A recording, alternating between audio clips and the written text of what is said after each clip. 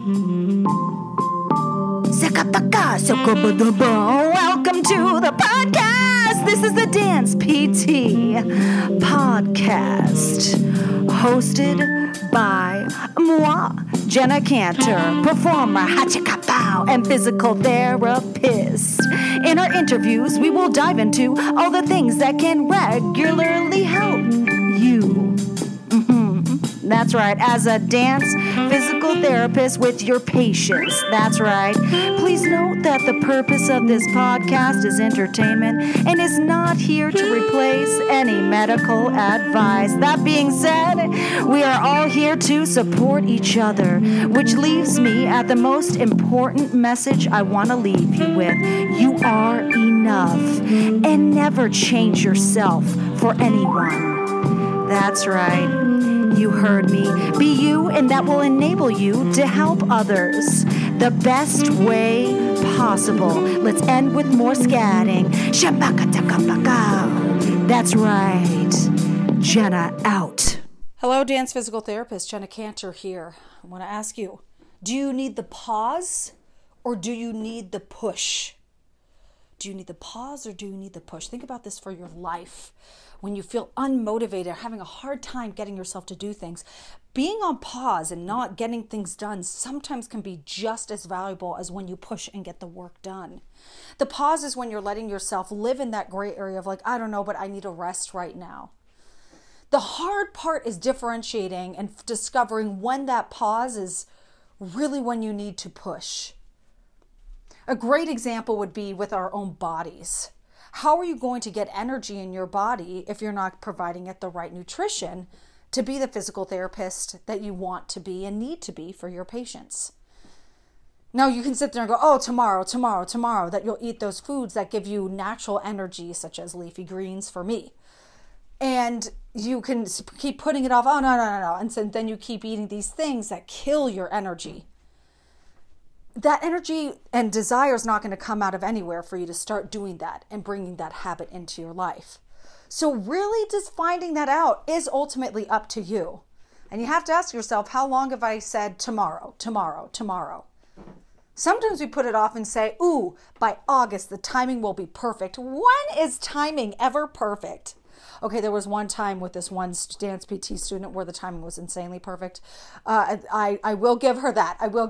It did happen one time. I was like, this is actually, you picked a great pocket, and nothing tragic had happened in her life. She didn't have any new things, obstacles coming her way, which is a rare, beautiful thing. So it really worked out great.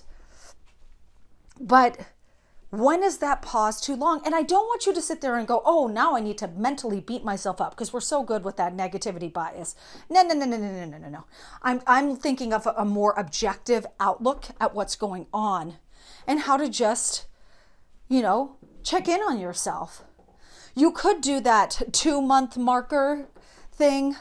I think a lot of outpatients do like the evaluation, because it's the initial evaluation every 2 months, a re-evaluation, or 3 months, I forget. It was different every place that I worked because I did PRN at multiple clinics and it wasn't exactly the same at each spot.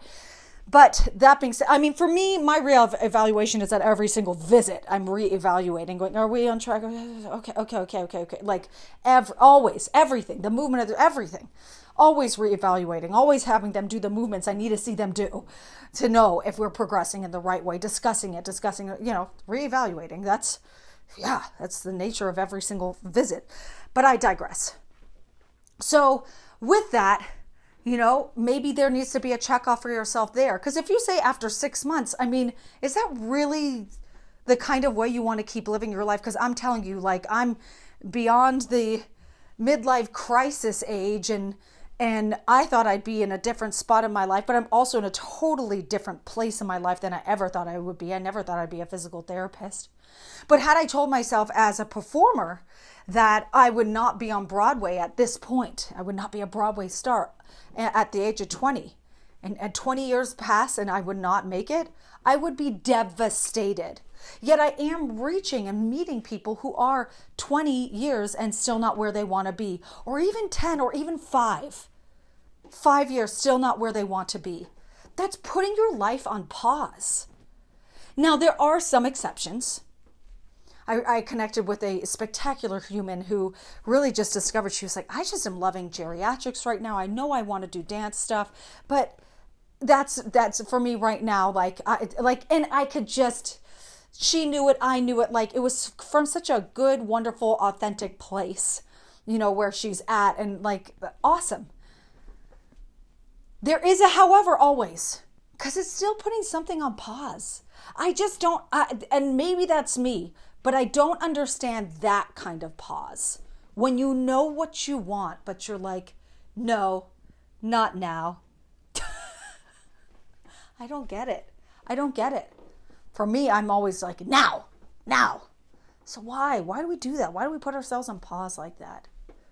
And then you get into the push. And that means doing something. It doesn't mean doing everything. The push is just doing something, and then something again, and then doing something again.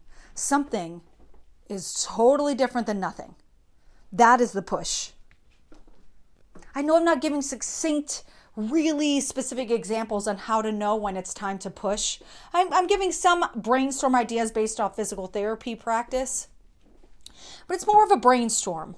It's more of a brainstorm because you are a human. I'm a human. We're not having the back and forth discussion. I'm just literally talking at you right now in this podcast.